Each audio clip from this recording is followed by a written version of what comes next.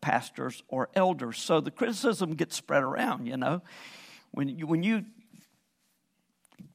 have something to say about me, I just say, hey, it's the elders' fault. No, I don't say that. No, none of us say that. The answer to the question, though, is that leaders are accountable. Church leaders are accountable to the members, and even more so are they accountable to God. I think that's one of the things that we forget about all of the structures of authority and submission that are laid out in Scripture. Husband being the head of the marriage, father being the head of the household, church leaders being the head of the church, government officials being the head of the nation. That those who are in authority are going to give a far greater account than those who are not in authority. And you say, well, it doesn't do me any good.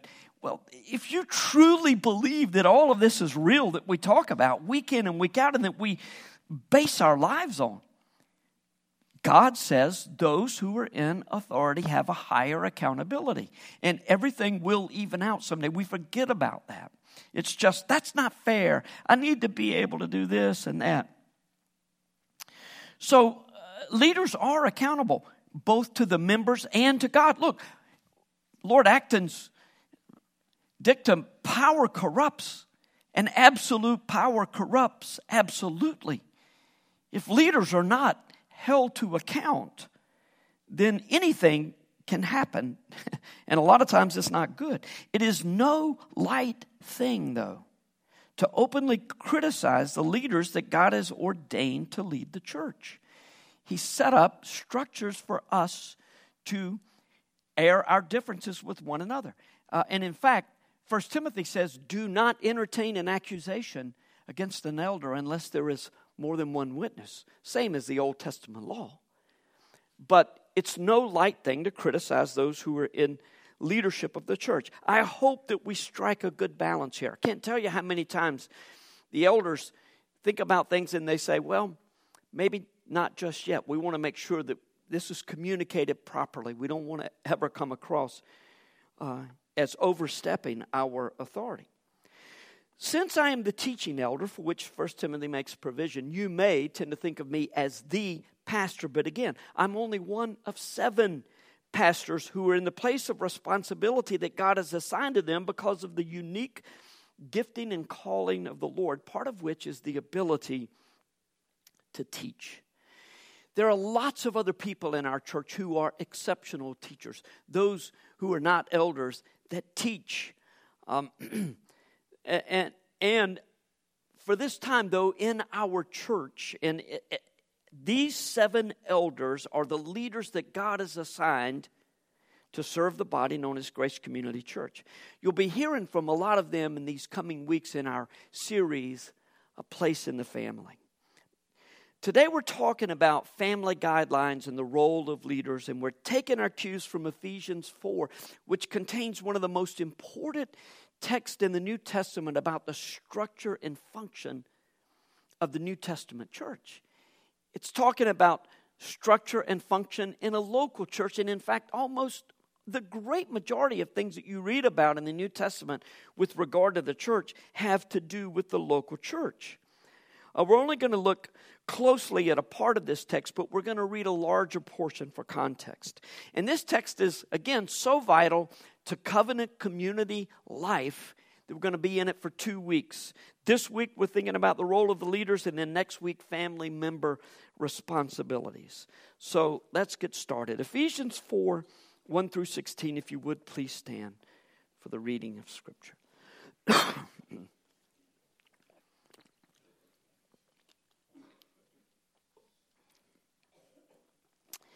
I, therefore, a prisoner for the Lord, this is the Apostle Paul writing, urge you to walk in a manner worthy of the calling to which you have been called, with all humility and gentleness, with patience, bearing with one another in love, eager to maintain the unity of the Spirit in the bond of peace.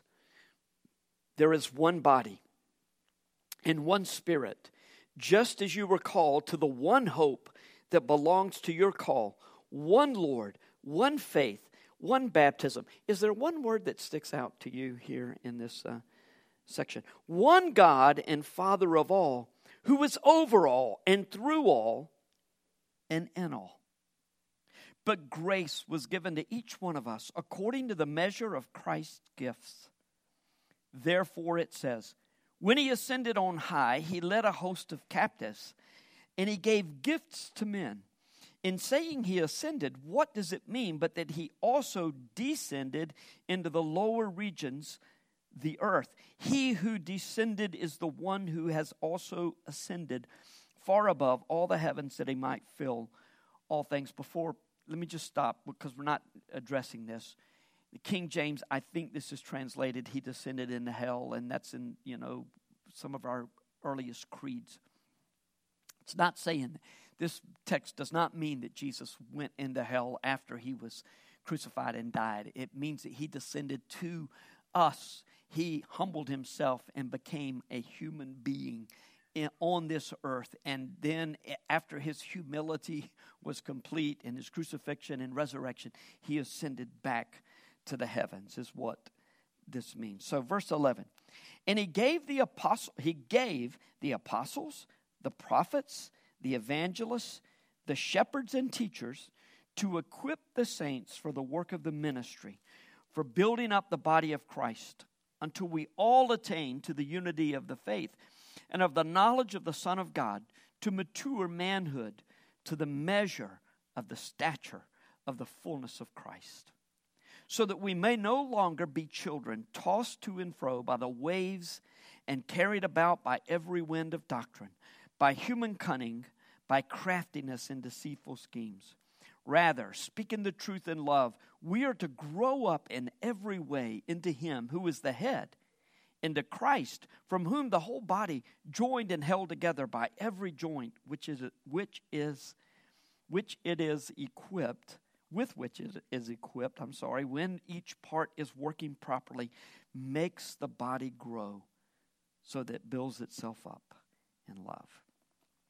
Father, we are amazed at your plan. We're amazed at Jesus. We're amazed that we have been brought into your family, into this covenant community. And we're amazed at the beauty of the plan. And so as we think about one portion of it, today we pray that our hearts and our eyes would be open to the truth of Jesus and the way that he, as the head of the church, has provided for the church and given gifts that will help the body, as this last verse said, build itself, grow in and of itself in love. Thank you for your love for us. We pray that it would be communicated to our hearts and our minds, and that it might impact the ways that we live. In Jesus' name, amen. Thank you. Be seated. Ephesians 4 is one of the 4 texts, New Testament texts, that talks about and gives list of spiritual gifts. Do you know where the others are? We've already looked at one, Romans 12, Ephesians 4, as we're looking at today, 1 Corinthians 12, we're going to be looking at in a couple of weeks, and then 1 Peter 4, which just is a very, very short list there.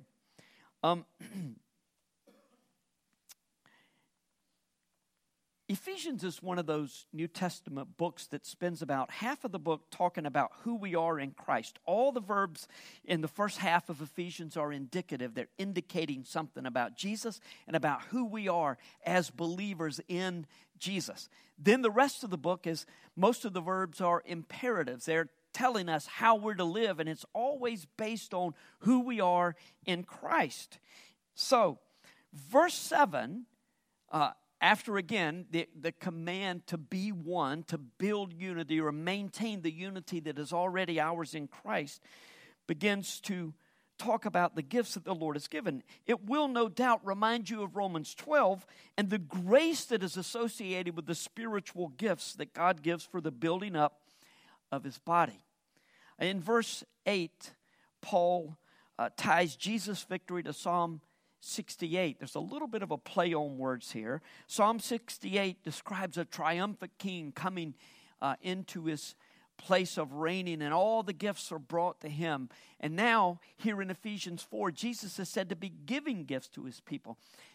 Don't make too much of that, because truly the Old Testament kings would receive the gifts and then they would give them out to the leaders of the different armies that the king had. But here, the emphasis that Jesus, after his triumphant victory, he's conquered the enemy through the cross and the resurrection. He is giving gifts to members of his family.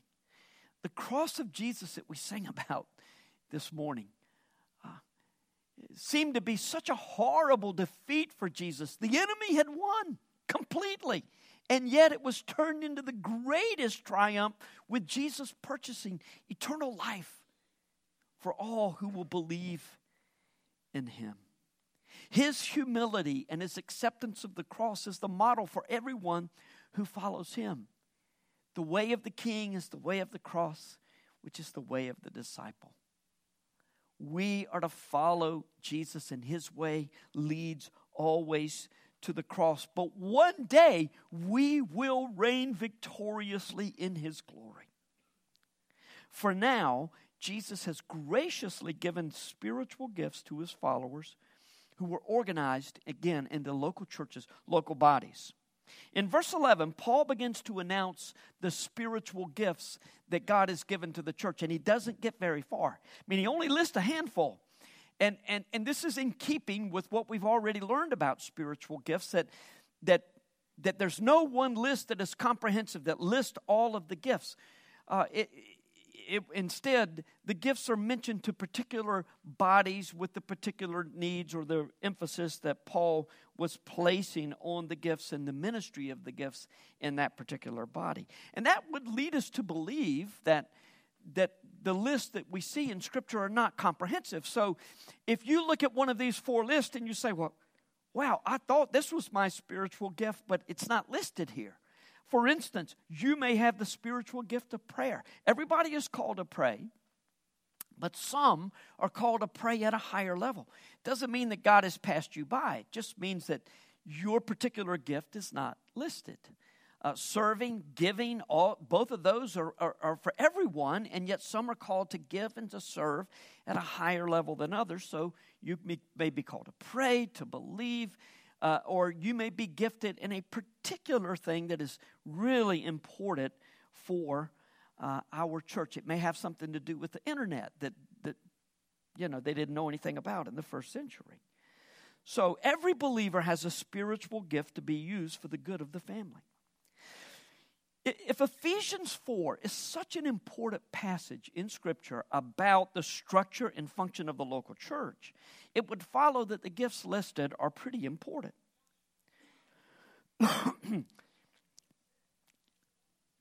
Oh, they did fall down, didn't they? Yeah.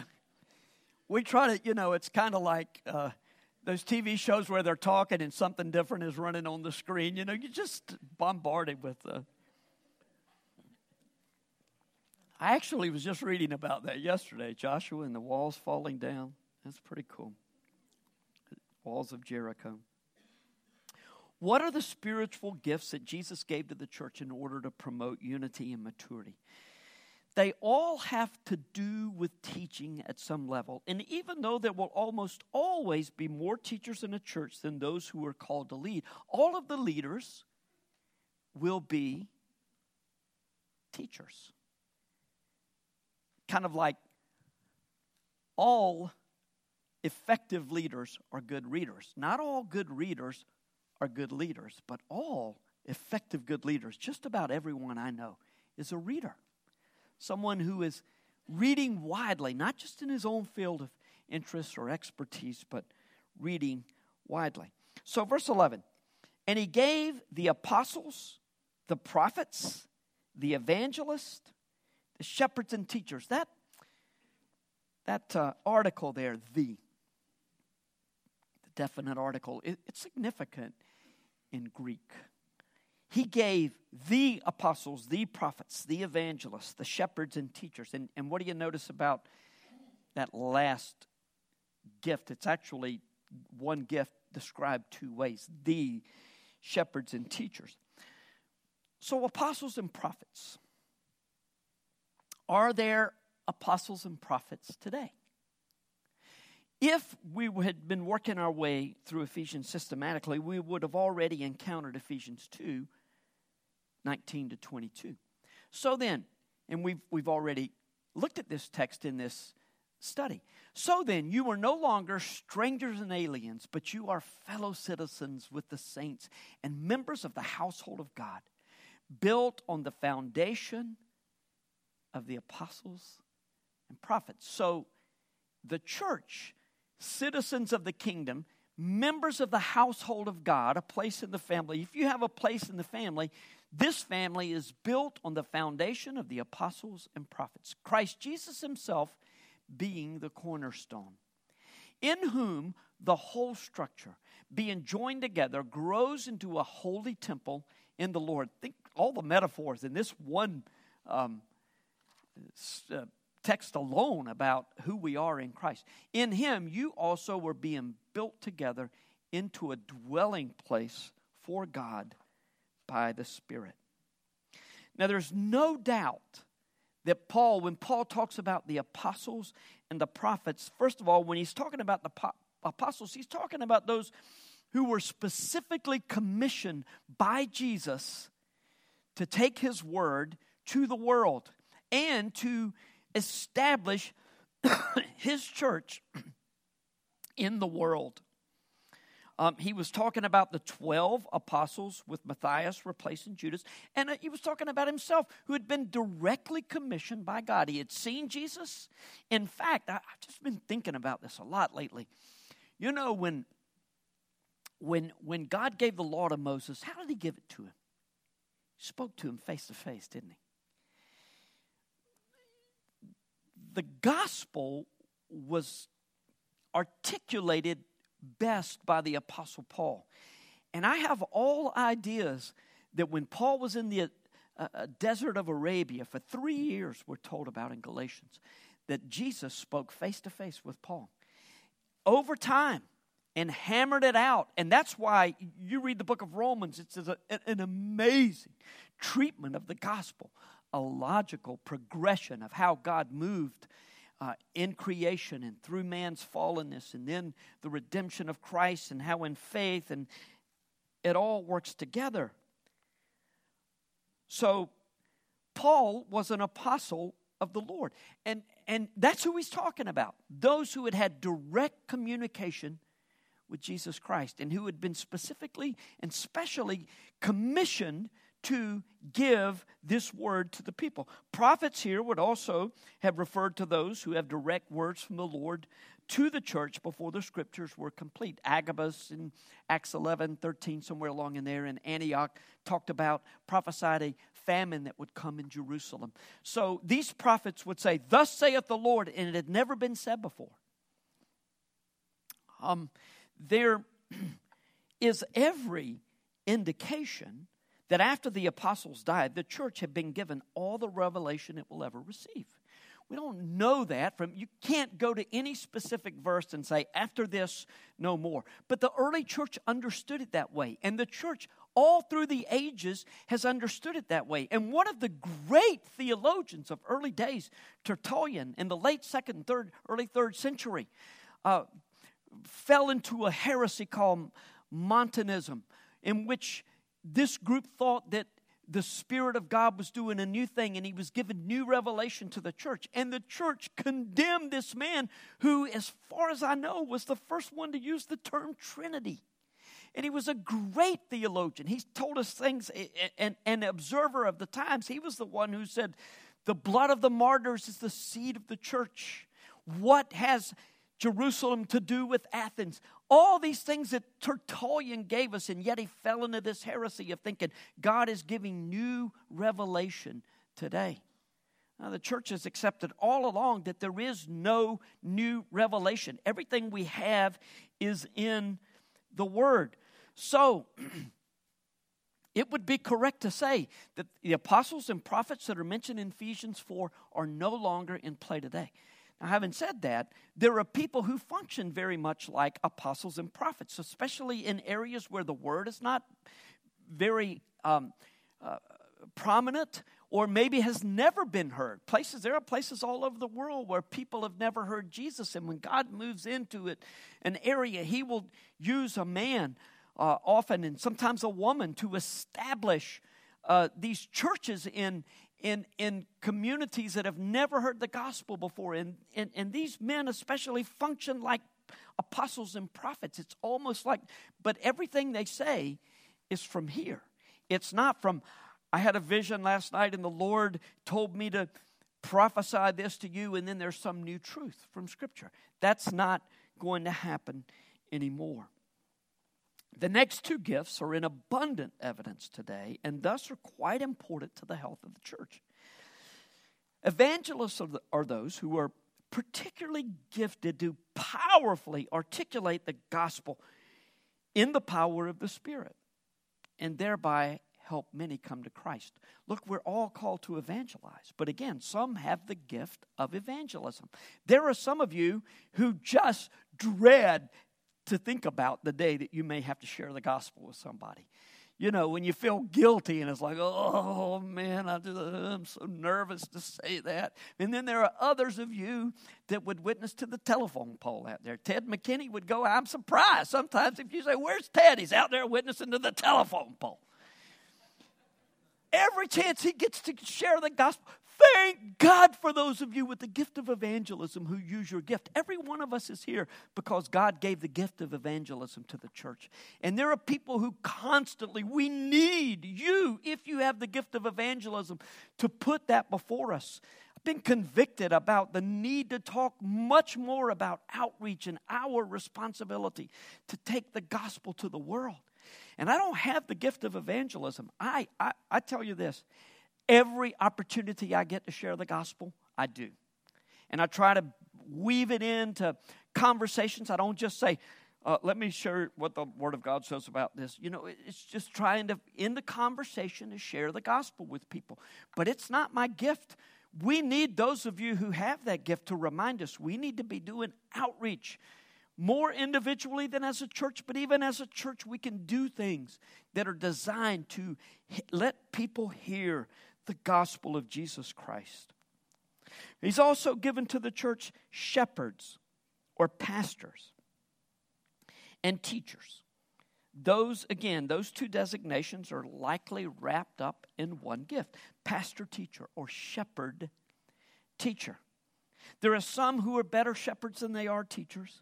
And some teachers who are not the greatest shepherds, but the Spirit usually blends the two because they go hand in hand. Those who are deep in the Word have a heart for people, have a heart for communicating what they know to the rest of the body. If you believe that Scripture is God's very Word to us, that Scripture is His primary means of communicating the ways that we are to relate to Him and live our lives in community, then teachers who handle the Word hold an important position. I introduced myself at the beginning of the message as the teaching elder at Grace, but all the elders are required to be able to teach. Sometimes I have thought like this, and this is just speculation. It's just me thinking about things. It's not necessarily biblical. But in the same way that God uses all the different gifts in the body to build the body up, and all of the needs are met, because some have the gift of giving, some have the gift of serving, some have the gift of teaching, some have the gift of encouragement. God uses all of those gifts to build the body up. In the same way, it's kind of like some churches are blessed with an abundance of one particular gift. And perhaps that they're called to be that kind of a light in the greater community, the gospel-believing churches in the area. And if there's one gift that we have an abundance of, it's teaching. God has given us a lot of really gifted teachers, and all the elders in our body are gifted teachers, but there are gifted teachers well beyond the elder board in our body, and we have a responsibility to use that in our community as well as in our church.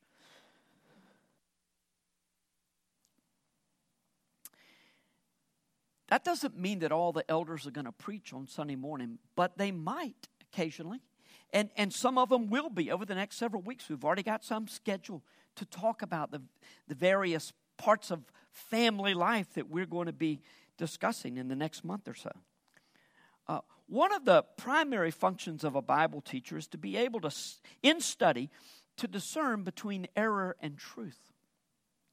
Because you may have a gift of communicating well, but if you just read something, you say, oh, I like that, I'm going to communicate that, and then you just throw it out there, and you're not really trying to discern, is this correct, is this incorrect, what's true, what's not true here, what do I need to be thinking about further than that? So one of the functions of a Bible teacher is to be able to discern between error and truth. Furthermore, that's not up to one person. It's not up to just the teaching elder. God has designed that each church, singular, be led by elders, plural, Acts 14:23. Of all the elders meetings that we've had over the years, and we've had quite a few of them, and several of you who are not currently on the elder board have been in some of those meetings. My favorites are the ones in which we just talk about Scripture. And we talk about Scripture in the ways that it relates to our church life and also in response to the culture and the things that are going to be brought to bear on us in the coming days because of the way culture is moving in our time.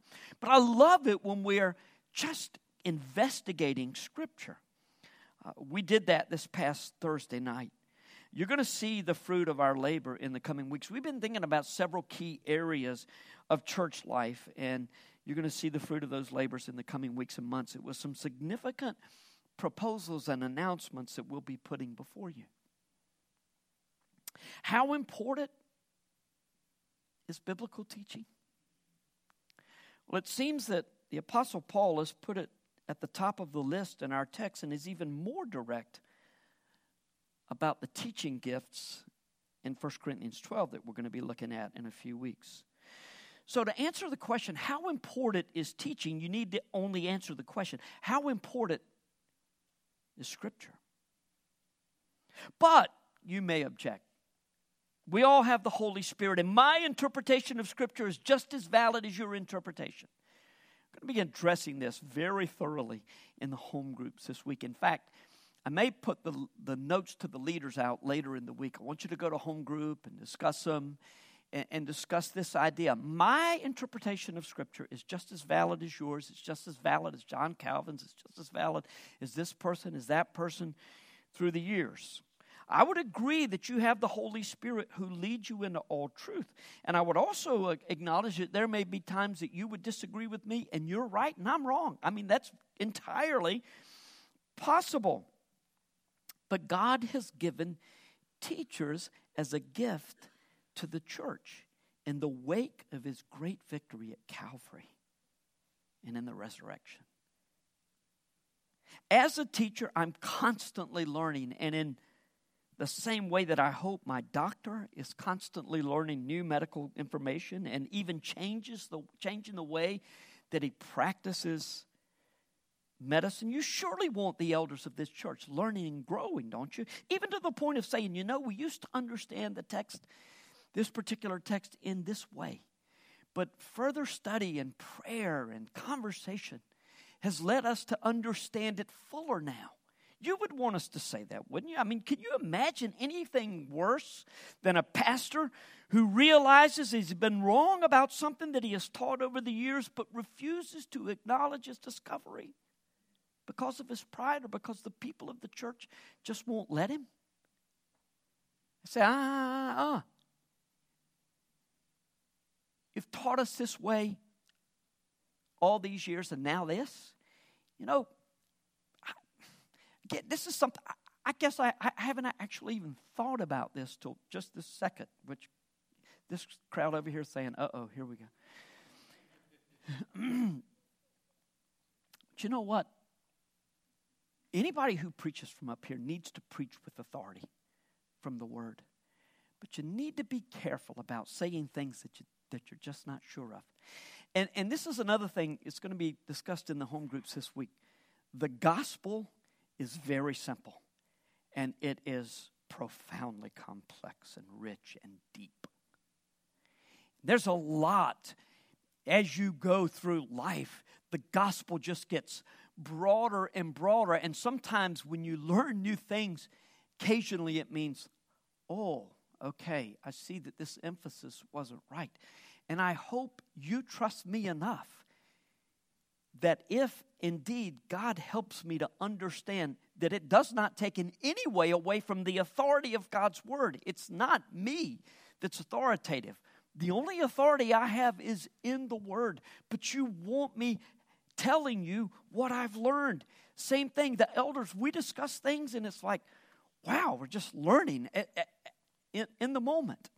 Ricky and I are going to be heading out first thing in the morning, bright and actually dark and early. We're going to be heading to Orlando, Florida, to go to a conference, the Gospel Coalition. It's the closest thing that we have to a denomination. Look it up online. In fact, I'm going to put it up on next week on the screen, thegospelcoalition.com or .org, I think it may be. But Tim Keller and John Piper and Kevin DeYoung and D.A. Carson, if you know anything about theology, these are big names. These are guys who have studied far deeper than I have. And so I'm going to learn from them so that you can be blessed by that. In fact, you're sending me. You may not have known that, but you're sending me. It's part of the package. Ricky has to pay for himself, but next year maybe we'll. No, I'm just kidding. He is buying my dinner though. Where is he? Where is the boy? So at any rate, we will be sitting under the feet of these guys. And one of the great moments for me was a couple of years ago. Those four that I just mentioned were having as a panel. It was a discussion, and they were talking about, did Jesus preach the kingdom and Paul preach the gospel? And of course they were saying, no, they preached the same thing, yes. So don't try to make these guys different. They had different emphases at different times. And they were talking, and Tim Keller said, I'm just now thinking about this. And I thought, wow, this is so awesome to watch him thinking out loud in front of us and to get just a sense of the process of the ways that he processes Scripture and from which we benefit. So, why are the teaching gifts so important to the church? Once again, verses 11 to 14. And he gave the apostles, the prophets, the evangelists, the shepherds and teachers to equip the saints for the work of ministry, for building up the body of Christ until we all attain to the unity of the faith and of the knowledge of the Son of God, to mature manhood, to the measure of the stature of the fullness of Christ, so that we no longer may be children tossed to and fro by waves and carried about by every wind of doctrine, by human cunning, by craftiness and deceitful schemes. See if you can think of what the main points are going to be next week. Sit with this text a little bit and just see if we're on the same page when I come back next Sunday morning. Because we are sinful and fallen men and women, we tend to be legalists or libertines at heart. Because we are a chosen people, a royal priesthood, we need to preach the gospel to ourselves every day, and we need teachers to preach the gospel to us. Those who have been given the spiritual gift of teaching to preach the gospel in all of its richness, its depth, and its beauty. We need those gifted with evangelism to provoke us to fulfill the Great Commission, constantly turning our hearts and our energy toward outreach. And we need shepherds and teachers who are going to lead us to the gospel and point to Jesus. We've talked a lot about the teachers this day. Listen, the teacher's responsibility is to magnify and exalt Jesus Christ, not themselves. I am far from the only person at Grace Community Church who is called and gifted to shepherd the flock and to teach God's word. In addition to our elders, our deacons and our home group leaders have significant roles as pastors. And most of them are teachers as well. In fact, there's no way that I can be the pastor, so to speak, to every one of you. Just no way. Our elders help with that, but even beyond that, the first point of contact is the home group. Each one of them are home group leaders, and several of our deacons are home group leaders. But as our church continues to grow and expand the need for home groups, there are going to be people who are not in those primary roles. And that's the place where you're going to have your needs ministered to, and someone is going to shepherd you, is in the home groups. All of those who work in children's and student ministry function as shepherds and teachers. Does not the worship team lead us? Do they not shepherd us? Do they not teach us? Does David not teach us from the ways that he structures the songs? Have you paid attention to the flow of the songs? Sometimes I'll say, hey, David, can we change it up? And he says, I've got a reason, and he's right. He's shepherding us. He's taking us somewhere with the way that the songs are structured. So as our church grows, there's going to be more and more demand on the elders' time. You know, if you don't see the elders doing a lot of other things around here, like, and you do often see them, like when chairs are being set up or torn down. I used to feel so guilty when I not be in the middle of it. But you know what you'll probably see when the chairs are being torn down or set up and tables and all of that? If I'm there, you know what you'll probably see? Me talking with somebody. That's my gift. That's my responsibility. More than it is the other. I don't mind serving. I was at TVR all those years. I can't tell you how important that is to me. But the elders of this church, you cannot believe the time that they put in. Really. I bet many of them serve this body apart from Sunday morning 10 or more hours a week. It's amazing. Now, not every week by any means. Some of the elders are probably saying, maybe I'm not doing my job. No, that's not. Look, but you can't believe. And the emotional toll that is taken. Some of the things that we have to deal with. So as our church grows, there's going to be more and more demand on the elders' time, but the greater need will be for them to dive deeper and deeper into the Word and in prayer. Remember Jesus' commission to Peter for pastoral service that we read last week in John 21? Feed my sheep. Remember what the response was when the people came to him and elders and said, look, our widows are not being taken care of. He says, we cannot leave the ministry of the word and prayer. Appoint people to handle that. God has given us a very special gift, and I recognize they were apostles, and that's different from us, but the pattern is there. When I first came to Grace, someone asked me what I thought my primary responsibility was as a pastor. And then the person gave me two options. You think it's preaching or visiting members of the congregation? My response was, I think what I do on Sunday morning is the most important responsibility that I have.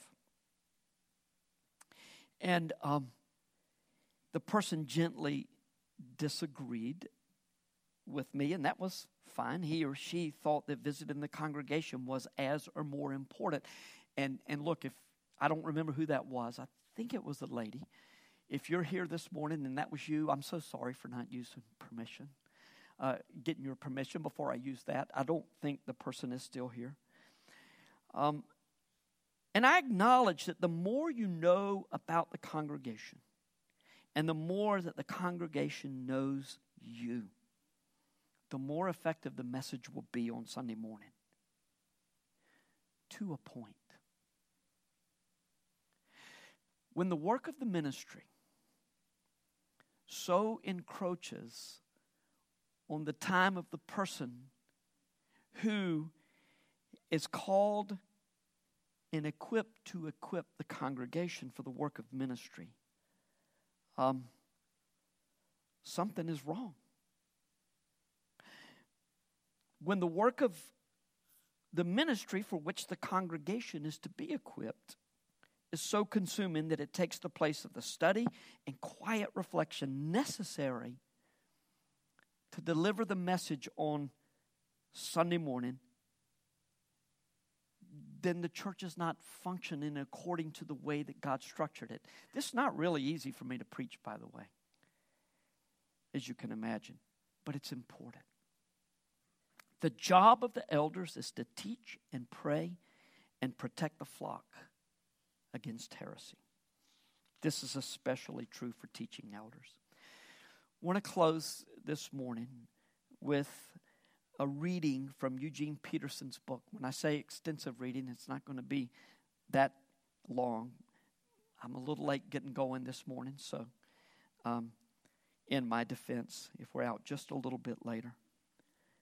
And this book is The Contemplative Pastor. Now, if the author's name sounds familiar, it's because this is the man who gave us the message, which is stunningly good in some places and stunningly not in other places. It's a sort of a paraphrase of Scripture. In this particular outstanding book, The Contemplative Pastor, written to teachers of the church, particularly the teaching elders, Peterson encourages pastors to make reading and study and prayer and quiet reflection their chief pursuit. I'm going to say not pursuits. Because that is the ministry to which they have been called. It's the gift that God has given to the church. Someone needs to do it. Someone needs to read broadly, far afield of just his own particular ministry, because it all impacts us as believers in the world. Settle in as I read several paragraphs from The Contemplative Pastor. In Herman Melville's book, Moby Dick, there is a turbulent scene in which a whaleboat scuds across a frothy ocean in pursuit of the great white whale, Moby Dick. The sailors are laboring fiercely, every muscle taut, all attention and energy concentrated on the task. The cosmic conflict between good and evil is joined. Chaotic sea and demonic sea monster versus the morally outraged man, Captain Ahab. In this boat, however, there is one man who does nothing. He doesn't hold an oar. He doesn't perspire. He doesn't shout. He is languid in the crash and the cursing. This man is the harpooner, quiet and poised, waiting. And then this sentence: to ensure the greatest efficiency in the dart, the harpooners of this world must start to their feet out of idleness and not out of toil. Anybody ever read Moby Dick? Is there anybody that's ever read the whole thing, Moby Dick? Several of you. These are the people to watch out for. They're weird. This book is, it is great literature, but I mean, the man writes a whole chapter on the ropes, in a boat. It's like, and Linda had as her goal when she was sick with the brain tumor to read Moby Dick. And look, it became a family joke because she would lose her place and she would start over. Of all books, Moby Dick, she would go back. She'd be reading, say, hey, I thought you were 100 pages ahead of that. And she'd say, oh, no, just be reading. But that shows you the kind of interest in them and the mind that she had. But Peterson says, and then this sentence: to ensure the greatest efficiency in the dart, the harpooners of this world must start to their feet out of idleness and not out of toil. Melville's sentence is a text to set alongside the psalmist. Be still and know that I am God, Psalm 46:10. And alongside Isaiah's, in returning and rest you shall be saved. In quietness and in trust shall be your strength, Isaiah 30:15. Pastors know there is something radically wrong with the world. We are also engaged in doing something about it. The stimulus of conscience, the memory of ancient outrage, and the challenge of biblical man involve us in the anarchic sea that is the world. The white whale, symbol of evil, and the crippled captain, personification of violated righteousness, are joined in battle. History is a novel of spiritual conflict. In such world, noise is inevitable and immense energy is expended. But if there's no harpooner in the boat, there will be no proper finish to the chase. Or if the harpooner is exhausted, having abandoned his assignment and become an oarsman, he will not be ready and accurate when it is time to throw his javelin. Somehow it always seems more compelling to assume the work of the oarsman, laboring mightily in a moral cause, throwing energy into a fray we know has immortal consequence. And it always seems more dramatic to take on the outrage of a Captain Ahab, obsessed with a vision of vengeance and retaliation, brooding over the ancient injury done by the enemy. There is, though, some other important work to do. Someone must throw the dart. Some must be harpooners. The metaphors Jesus used for the life of ministry are frequently images of the single, the small, and the quiet, which have effects far in excess of their appearance. Salt, leaven, seed. Our culture publicizes the opposite emphasis: the big, the multitudinous, the noisy.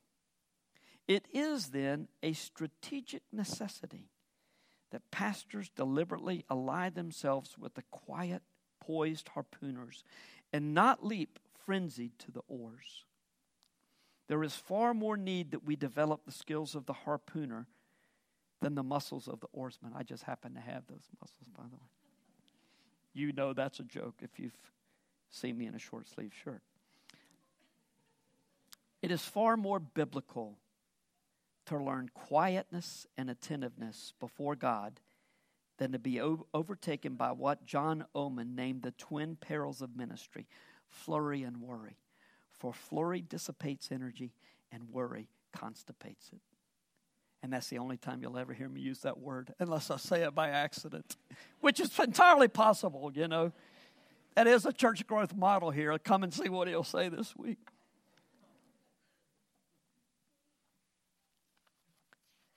End of quote. And you know what? I want to end the message right here without saying anything for you to apply, except to pray for the leaders of our church who are prime targets for Satan. But closing without application it's kind of the point, isn't it? Of what we've learned today. This book is the gospel.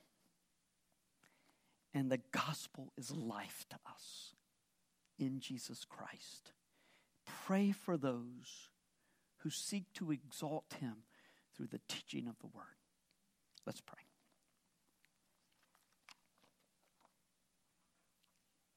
Well, Father, this is indeed for any of us to speak for you. It's no small thing. In fact, it is well beyond our ability, our audacity. If it's not, it should be, to speak for you. And yet, in your sovereign plan, you have chosen leaders who are shepherds and teachers to equip the saints for the work of the ministry.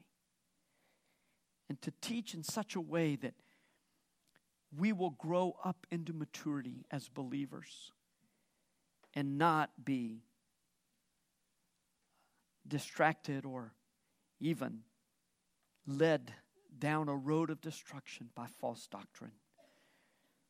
So, Father, I just want to pray for all of the elders who indeed are targets of Satan, who indeed expend a great deal of energy in study and prayer in addition to all their other responsibilities that they have.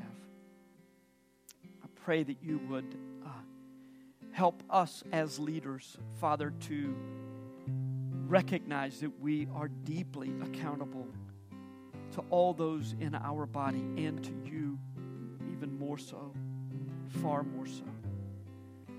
So, Lord, thank you for the cross of Jesus Christ